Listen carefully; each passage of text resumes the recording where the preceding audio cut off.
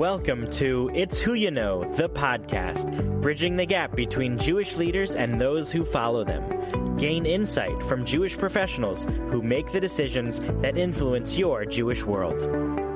Welcome to It's Who You Know, the podcast. This is your host, Michelle W. Malkin. And my guest today is Matt Grossman, who is the Chief Executive Officer for BBYO and has served in that role since 2004.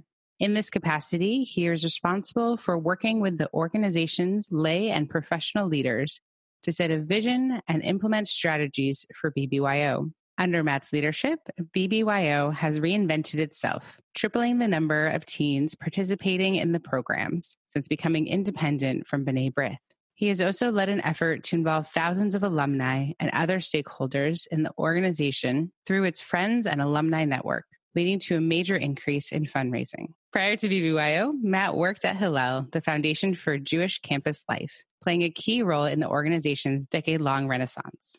I've asked Matt on the program today because he leads one of the most prominent pluralistic Jewish teen organizations in North America.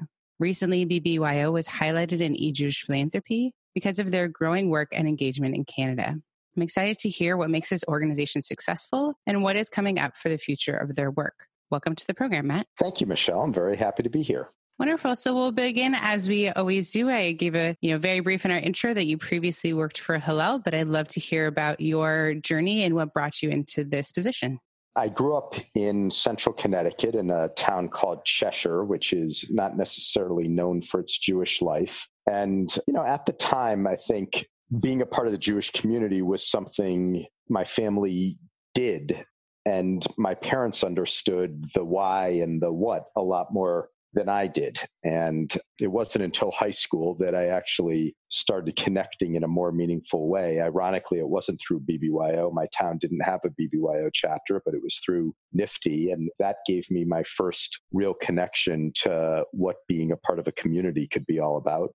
I was very, at the time, involved in the social action efforts that NIFTY offered, as well as initiatives in my school, and decided I wanted to go to George Washington University and Washington, D.C., in large part because it was in the nation's capital. And that's a place I wanted to be because I thought it was a place where you could make change. When I got down to GW, I got involved in a lot of different aspects of campus life, including Hillel. And I eventually took an internship at the time, the Council of Jewish Federation's Washington Action Office, with the hope of going into politics. And the combination of that, along with going into politics and policy as it related to strengthening the Jewish community, helping the Jewish community, was something that really interested me. So that was... Are you regretting or plotting that decision now? I think about that all the time, and I feel very fortunate to be one of those people who gets to do something that I believe in passionately, that inspires me, that speaks to my values and who I am as a person, and I get to make a living out of it. So there are no regrets on my part.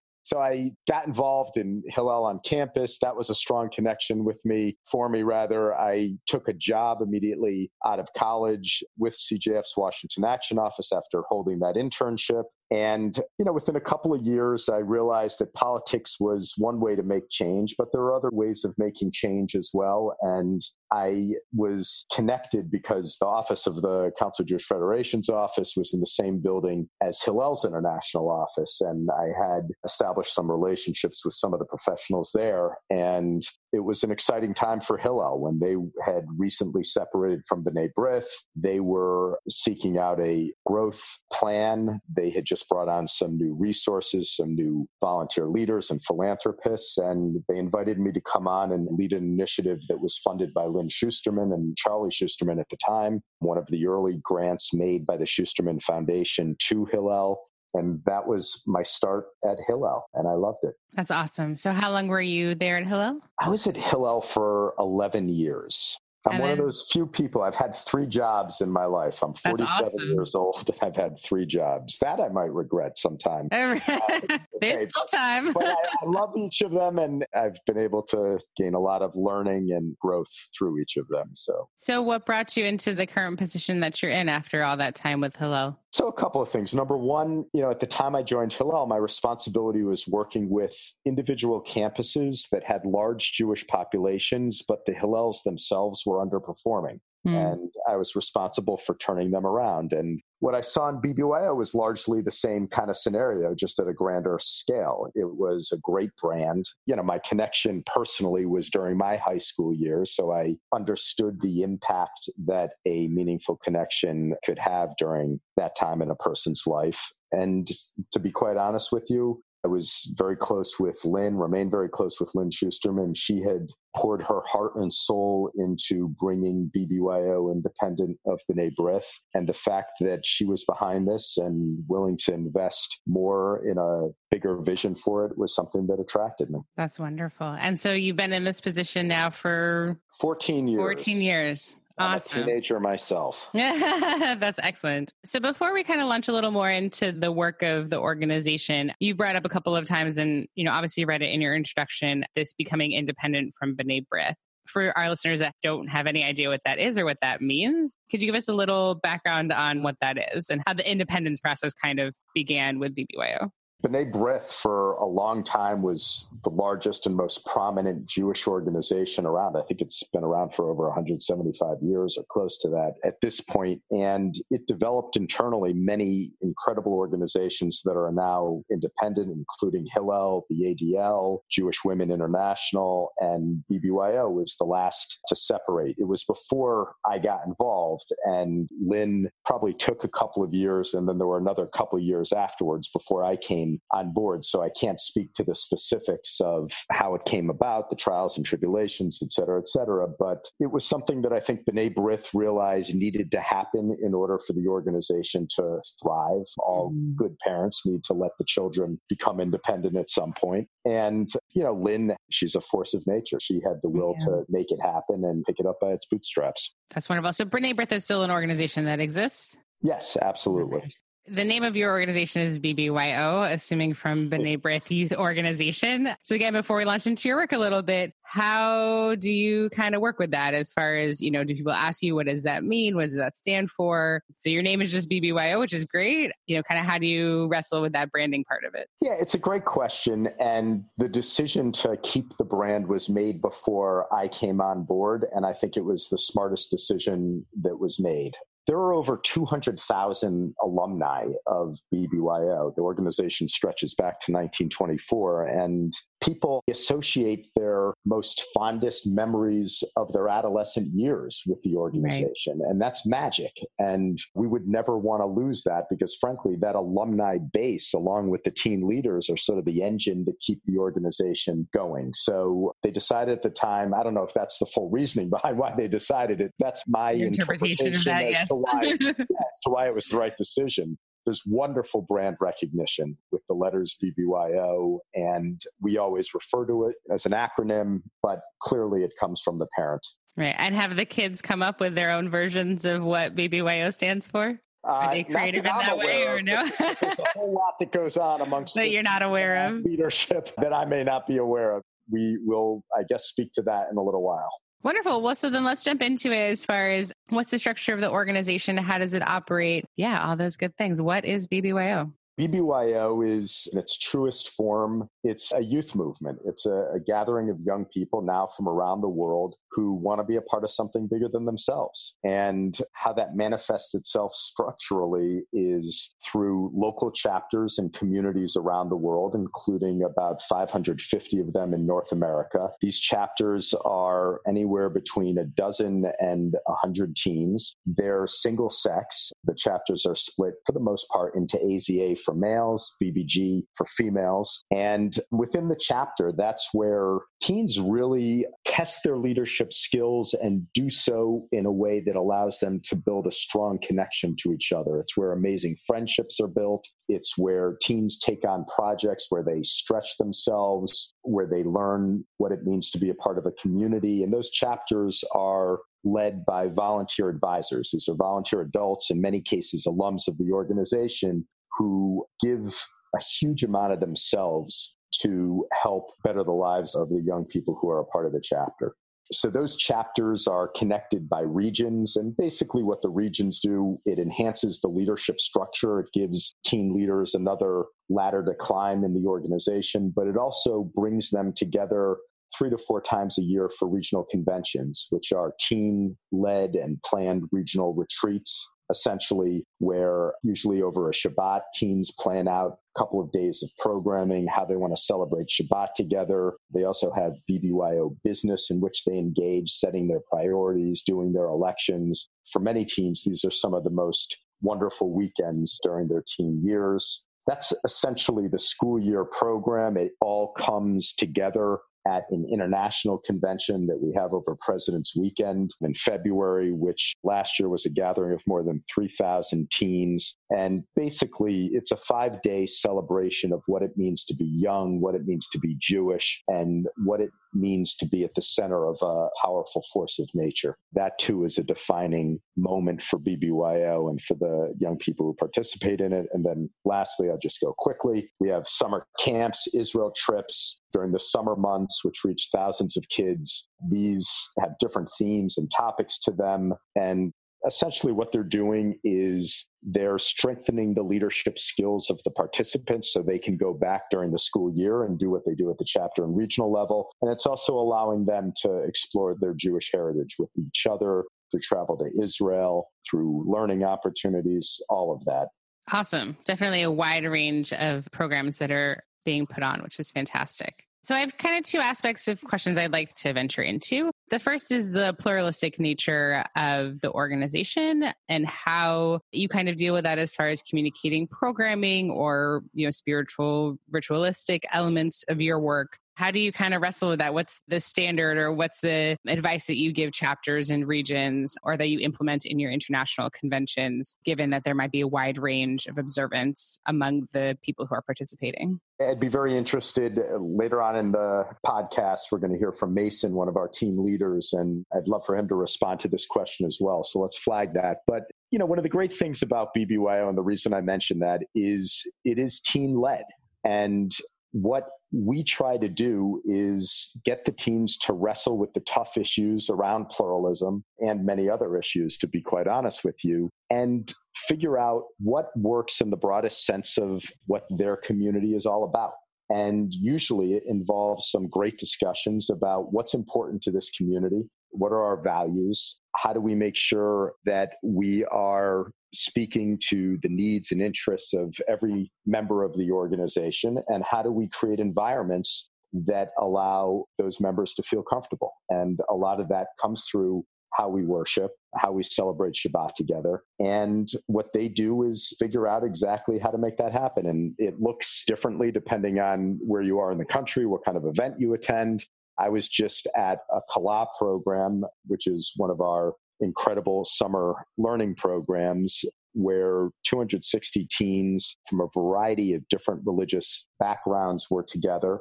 In some cases, what you'll find is 2 or 3 services going on simultaneously. Sometimes during the week, you'll find a service that what might not be the norm for a particular team, the team that's being offered that they can participate in or asked to participate in so they can experience something new. But I think the most important point is that it comes from the teams themselves, asking themselves the tough questions that I think our community as a whole needs to start wrestling with and figuring out some answers to. Absolutely. Well, the other questions I'm going to ask, I'm sure Mason has opinions on. So let's go ahead and bring Mason on as well and let him answer this question as to his own experience in working, in this pluralistic environment. So welcome, Mason. If you just give us a quick intro as to who you are and what you're doing on this program, and then I'll let you answer the question. My name is Mason Quintero. I'm from the Boston, Massachusetts area, and I'm serving as the 94th Grand Alf Gadol, or international president of BBYO, alongside my who's the international Nasia, and she's like the president of the BBGs, and I'm the president of the Alfs, effectively.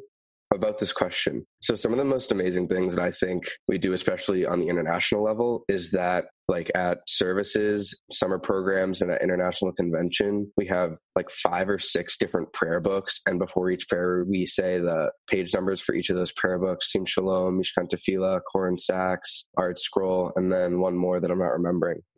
But we have 5 Sidurim for people to choose from so that they can feel most comfortable during services, even praying alongside people who don't have the exact same beliefs as them. that's something that's really amazing. And then Matt just mentioned International Kala, and I went last year, and we had like many different services, and the educators there come from a lot of different backgrounds. Some are Orthodox rabbis, others are, when I went, secular Torah teachers. It was really interesting. And so once one of the Orthodox rabbis led it, we actually prayed with a mechitza, which is the separation between men and women. So that was a very interesting experience for me and like a lot of my peers who had never done that before. But it was really cool to experience things that like other denominations of Judaism do like on a regular basis that I have never done before. Did that lead to a conversation in small groups as to what that experience was like, or was it just having that experience? I can't remember if it was moderated, but we definitely ended up having discussions about like why that might be a thing, that like why that's a thing that happens, and like how we can understand and whether or not we think that like helps us connect with God better. It was very interesting.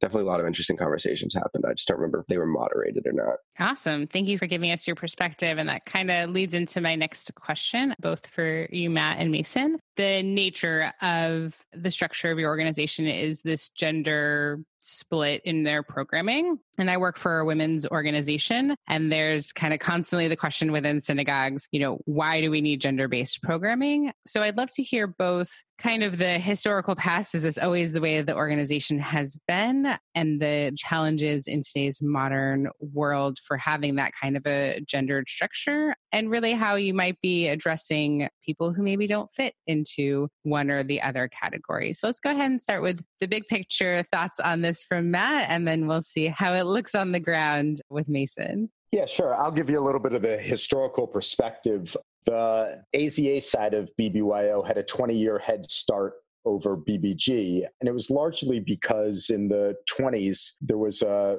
fraternity kind of system in many high schools and communities around the country, and Jews were excluded from those fraternity experiences. And AZA started as something that was for Jews because they weren't let into the secular ones. And 20 years later, an incredible woman named Anita Perlman established BBG, and she was an incredibly powerful leader in her own right and built a model for young women to participate in as well. So that's the historical perspective of it. And it's basically been that way for the most part ever since. We do have what we call BBYO chapters. It's, I think, less than 10% of the chapters out there at this point. But essentially, those are mixed gender chapters. And mostly they don't, I would say, yes, some of them exist because the teens involved want to be in a mixed gender experience, but mostly they exist in smaller communities where they don't have critical mass to split off into separate gender experiences. And when they do, they usually do split off.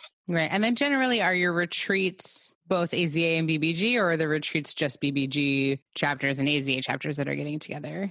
So all the regional conventions and multi-night experiences, our summer programs, international convention, those are all AZA and BBG together. Often chapters will have overnights that are, AZA or BBG specific, whatever that chapter is. But most of the big experiences that we have are mixing the genders together. Excellent. Mason, how does this feel on the ground?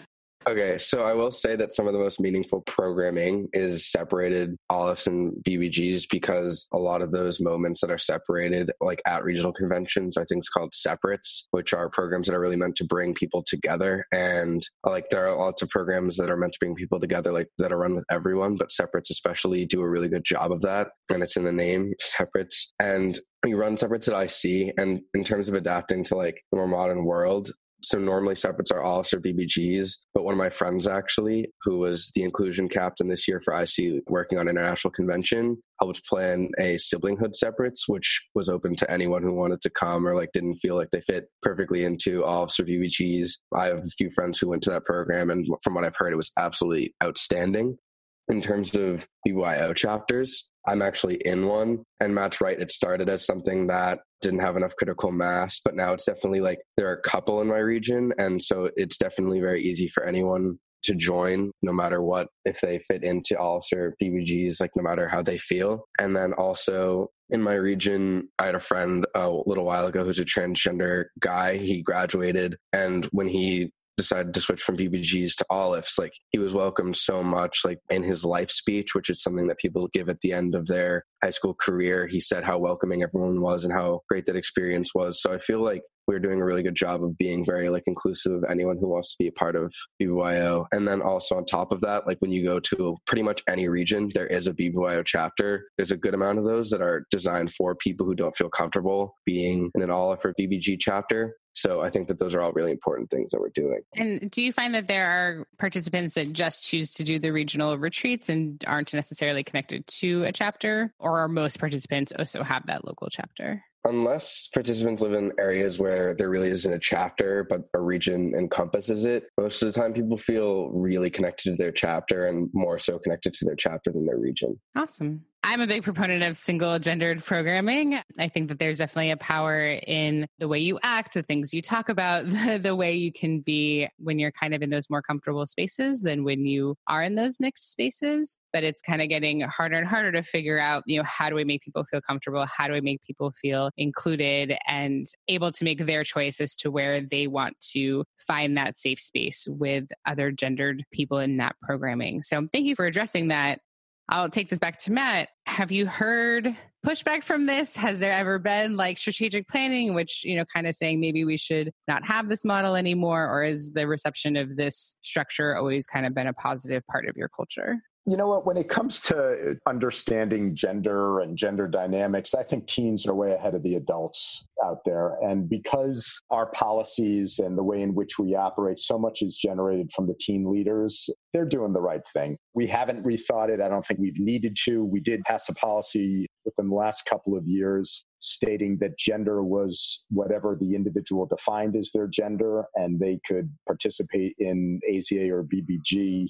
It was their choice as to which they'd want to participate in. And, one of the things I'm most proud of that I love most about BBYO is the teens take pride in treating each other decently. It's unlike anywhere else that I've seen it in adolescent spaces, whether it be public schools or anywhere else. The teens really care about each other. You hear so much when you ask a teen what's special about BBYO, they almost always say, I get to be myself. I get to be who I truly am. And you can't manufacture that stuff. It's what you are. It's the essence of any organization. And that's what's wonderful about ours.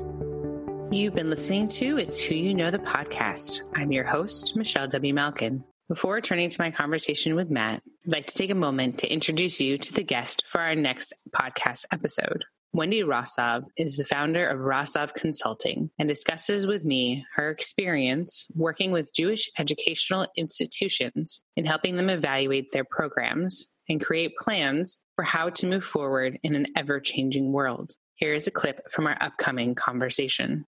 We rely on, obviously, folks like the organizations that ask us to do work for them and the foundations that ask us to do work for them and the RFPs that come across my email or come across the transom every day that we have no idea are coming. Right. So we're a professional services firm. We're a for-profit, fee-for-service based company. And the work that we do only gets done when we either get invited to do it or when we, win a competitive, RFP that's been put out there. Ideally, in a perfect world scenario, I would love to be in a position where Rossov Consulting could also initiate research in areas that we see are perhaps in need of information, in need of data, in need of new insights that can be brought through that process. And putting some of our own dollars to that, but perhaps, getting support in order to be able to do stuff like that. That's a way that we'd like to make a contribution.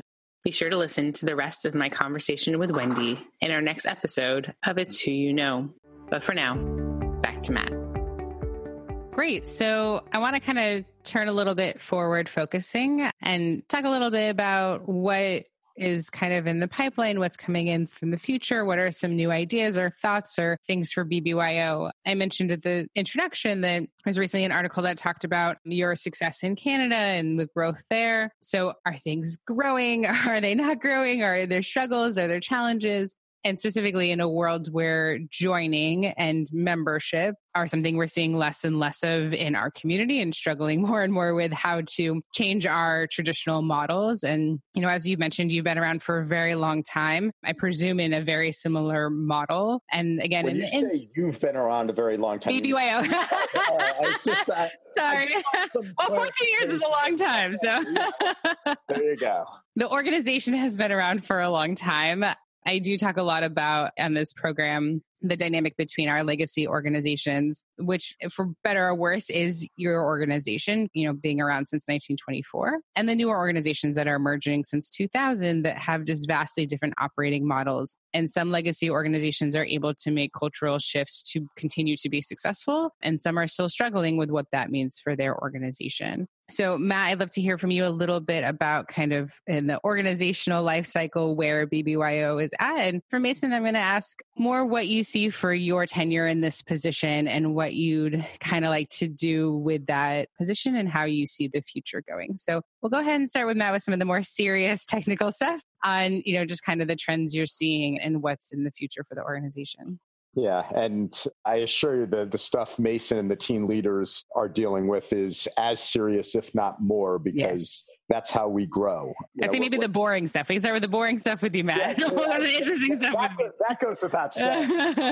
Bad, for sure. But I don't want to take words out of Mason's mouth, but we grew 7.7% on our membership this year. And I think when the organization became independent in 2002, there were 8,000 members in BBYO. This year will be over 21,500. So I don't know where this non-joining thing comes from. I think young people want to be a part of something that inspires them. Right. And they want connectivity. And essentially, I think that's what we've been able to give them over the years. And it starts with the teen leaders. And, a lot of what goes on in the Jewish world is adults curating or creating experience and programs that they expect teens to purchase, sometimes literally, but, buy into, like, hey, we're going to do this. Wouldn't teens love that? Yeah, let's do it. And they expect them to flock. And in some cases, a lot of money is thrown at these ideas.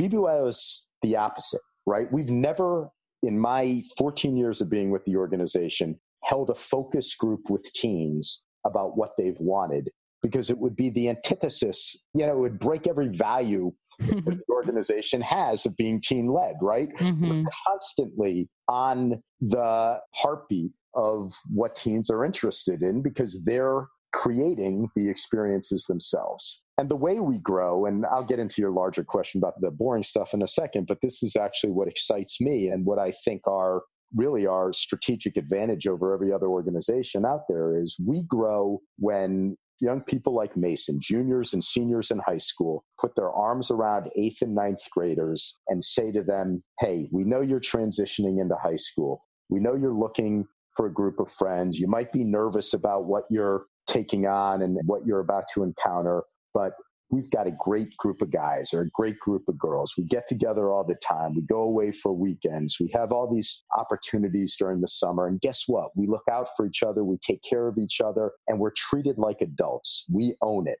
And when that happens, that dynamic of the older team putting their arm around the younger team, it works. And that, more than anything else, I think is how we've grown at the rate that we had over the years. And that's what's exciting. And look, we're a legacy organization only in the fact that we were founded a long time ago. The organization's new in 2002, and every year we have new leaders coming in, helping shape what the agenda is going to be moving forward. So that's the exciting stuff Mason's going to talk about. And I think that's what makes us different.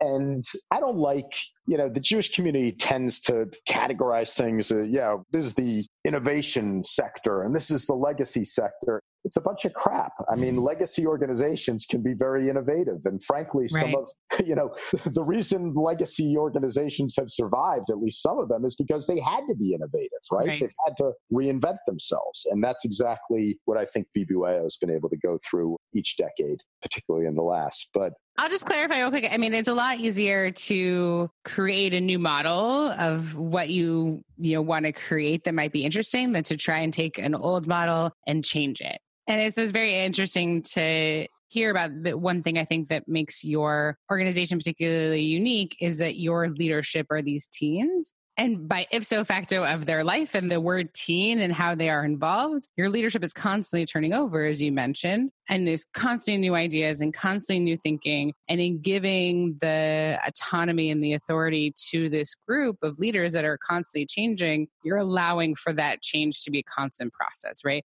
When you have organizations that have leaders that have been involved on leadership levels for 30 years, you don't necessarily have that same consistent every year, every 4 year kind of turnover of new ideas and new thinking and new energy and direction and kind of flowing with the culture and those kind of things. So I totally agree that legacy organizations can be innovative. It's just harder to change a culture that's been there for a lot longer than when people are creating new things like organizations that have started more recently. Yeah, look, but also new organizations that are just starting, one of our greatest assets is our alumni base. And, when something's starting up, you don't have that whole force behind it. So, there are plenty of new things about BBYO that come into play each year that have been developed over a 5-year span. I mean, International Convention is an amazing example of it's the Jewish community South by Southwest, and it's been that way only really in the last 6 or 7 years.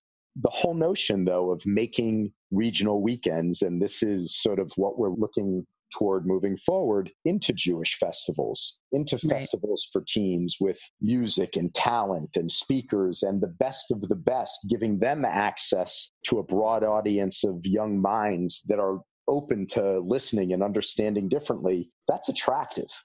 Last year, we had over 8,000 unique teams participate in our regional conventions. That's huge. That's more teams do regional conventions with BBYO that are in pluralistic day school desks in North America. So one of the things we're looking forward to and always looking at is what kind of experience and environment is being created for that teen when they choose to do something Jewish. Can it and should it resonate differently than it did with their parents? Is it competitive with everything else that they have to do on a weekend or a week when, the whole world is trying to catch their time, their views, their whatever? We're competing against the toughest stuff out there in the audience that the whole world, consumer and otherwise, wants. So looking at those experiences and how to make it as compelling as possible, as modern as possible, in a way we're reinventing the Jewish brand for them post-bar bat mitzvah, right? Up until bar bat mitzvah, Judaism for them was largely defined by their parents and a synagogue or institution that their parents were a member of. All of a sudden, they're coming to something that their parents aren't a member of, that they're suddenly responsible for creating. And they, a lot of times that's hard to digest. So that's a big part of what we're looking at. We're also, you mentioned Canada and the article that recently appeared in EJP. We've been doing some wonderful work with the JDC in looking what BBYO can be as a global organization, a global movement of young people. We've made some real strides in that over the last several years. I think we're in the process right now of redoubling our efforts and making global a priority across the movement, which is something that we're very excited about. On the boring side, we're looking to establish an endowment. We're getting ready to celebrate BBYO's 100th birthday in a few years. That's awesome. Launching a major endowment, or hopefully completing a major phase 1 goal of an endowment to put this organization on firm financial footing for a long time is something we're looking at. But look, that's the boring stuff. Go to him, jump to him. Right. So we'll go ahead and jump over to Mason. You react a little bit to Matt's comments and your own vision for what could be or what you'd want to do with your term in this position.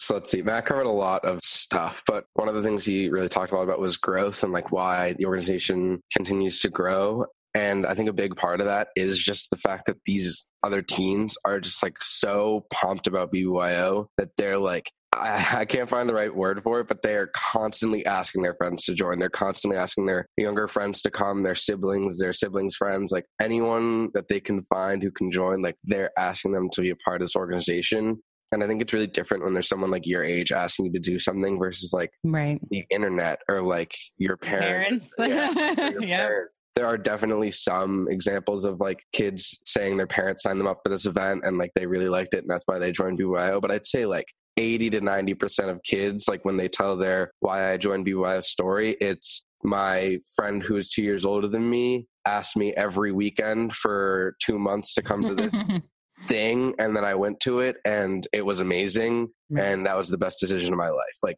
that is just the generic joining BBYO story. Like, that's my joining BBYO story. So that's something that's just really amazing and like a big part of why we grow. But in terms of vision for the year, one of my biggest goals is to like help us expand to underserved communities that like don't have a lot of BBYO but have like a very big Jewish population. I kind of helped do that as New England regional president. We expanded into Massachusetts, which is a very Jewish area that before hadn't really had any sort of BBYO. They had other youth organizations, but no BBYO. And there were a lot of kids that weren't getting reached by those other youth organizations.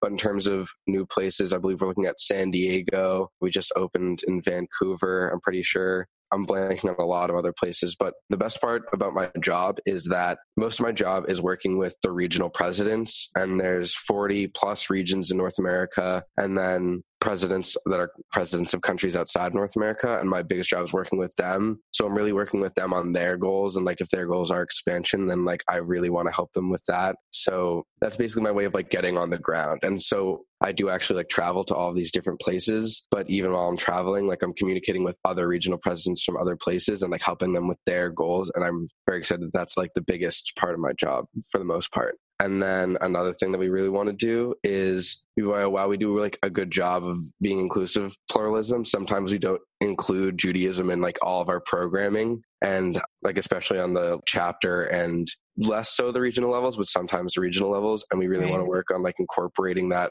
so that it's not just like a dance, but there is some aspect of Judaism in it. And also on the chapter levels, that they're not just like going to bowling and going to Laser Quest, but they also have like Hanukkah parties or things like that. So I think we're really working to incorporate those kind of things as well. That's awesome. Well, thank you so much for joining us, Mason, and giving your opinion that I'm sure, Matt, as much as you try, just not on the ground to have these experiences. So I'm really glad that you were able to join us. So Matt, I'm going to kind of bring it back to you and talk a little bit about your advice for people in the field. So people working in all sorts of organizations on all sorts of different levels. And more specifically, you know, what organizations might be able to learn from your successes in your particular model of operating. Look, hook on with a winner. You know, don't just take jobs to take jobs. Don't take jobs to increase your salary, increase your title.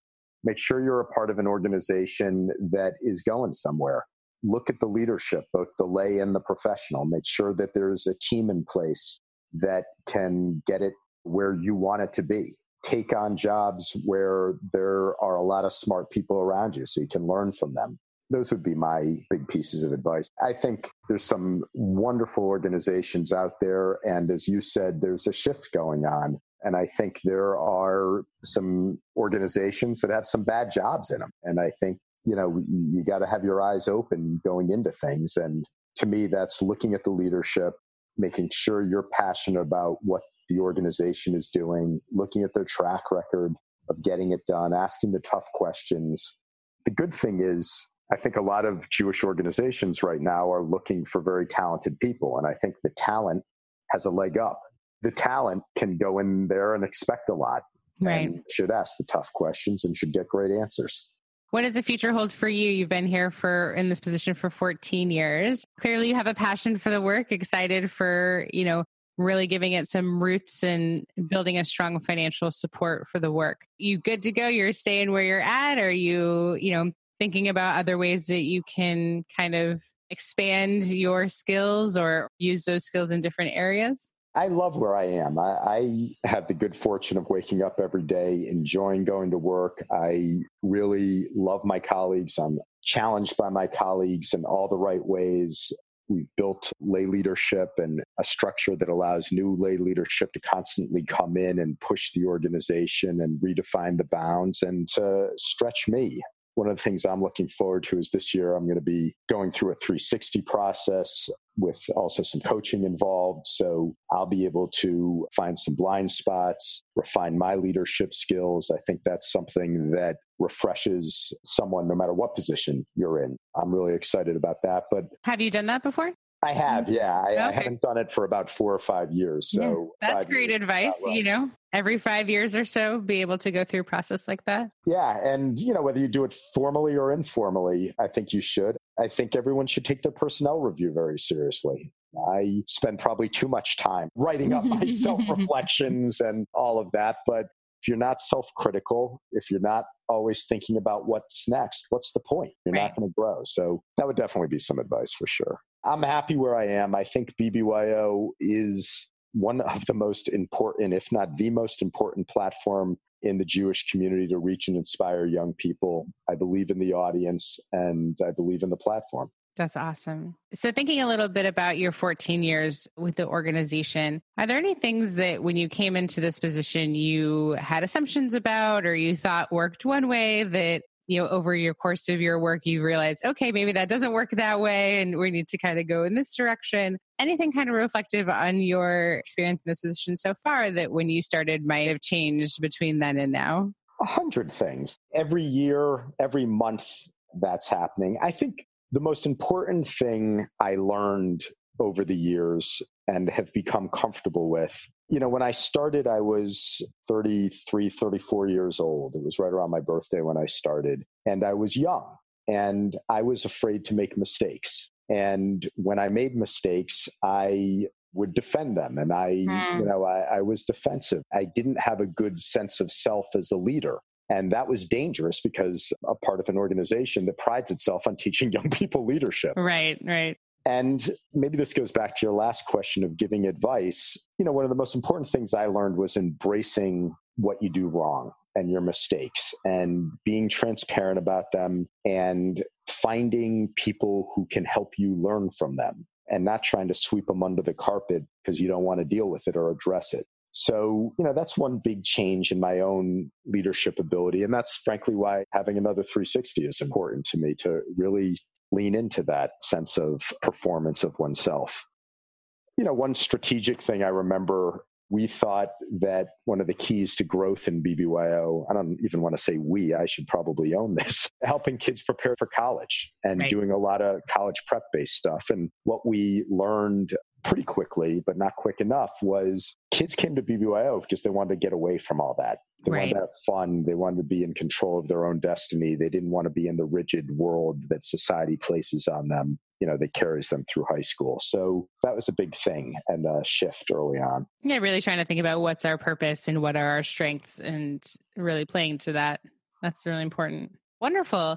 So, in thinking about, again, your life and all the wonderful things you get to do, and it's wonderful to hear that you wake up every morning excited about your work, but I'm sure it is also very demanding, and I'm sure you have lots of travel and your schedule is quite full, and I'm sure you also have friends and family and things you like to do outside of the office. What are some tools that you implement to try and keep balance and enjoyment as part of your life as well? Number one, I have a rhythm that I stick to that allows me to put family first, that allows me when I'm in town to be home for dinner, to help my kids with homework, to put them to bed at night.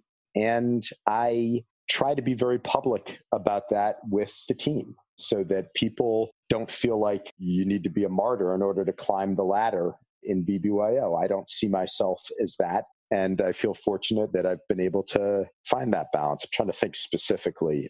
One thing I've taken on recently that I really enjoy is I ride my bike to work, which is partially for exercise, but more for just clearing my head in the morning and concentrating on something, other than work, which is what I'm concentrating on is surviving. But it's like forced diversion.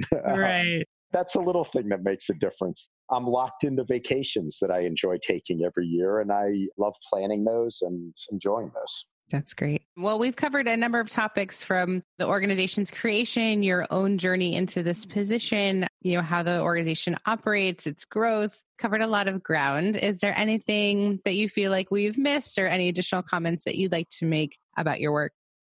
I don't think so. I appreciate this opportunity. If you would have asked me one of my greatest fears in the job, it would be speaking for an hour about myself.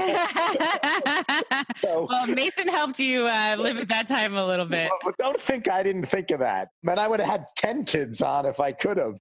No, I appreciate the opportunity to dialogue with you like this. And, this pushes me out of my comfort zone, which is good for professional development as well. And if anyone listens to this and gets any value out of it, I'll be very pleased. Yeah, well, I mean, as I mentioned, not everybody knows what BBYO is or how it came to be or how it operates or, maybe thinks positively or negatively about the structure and the challenges. And so being able to give you the opportunity to kind of put light on some of those things and educate our community on what it is that you do and how you do it. And then your own personal journey and tips and all that good stuff I hope is valuable anyway to our listeners and to your community just to hear from their leaders. So really, really appreciate your time today and bringing us into the BBYO world, especially bringing Mason on to give his perspective as well. I think was really valuable. So really appreciate your participation. My pleasure, Michelle. Good luck with everything. And I'll look forward to seeing more podcasts posted.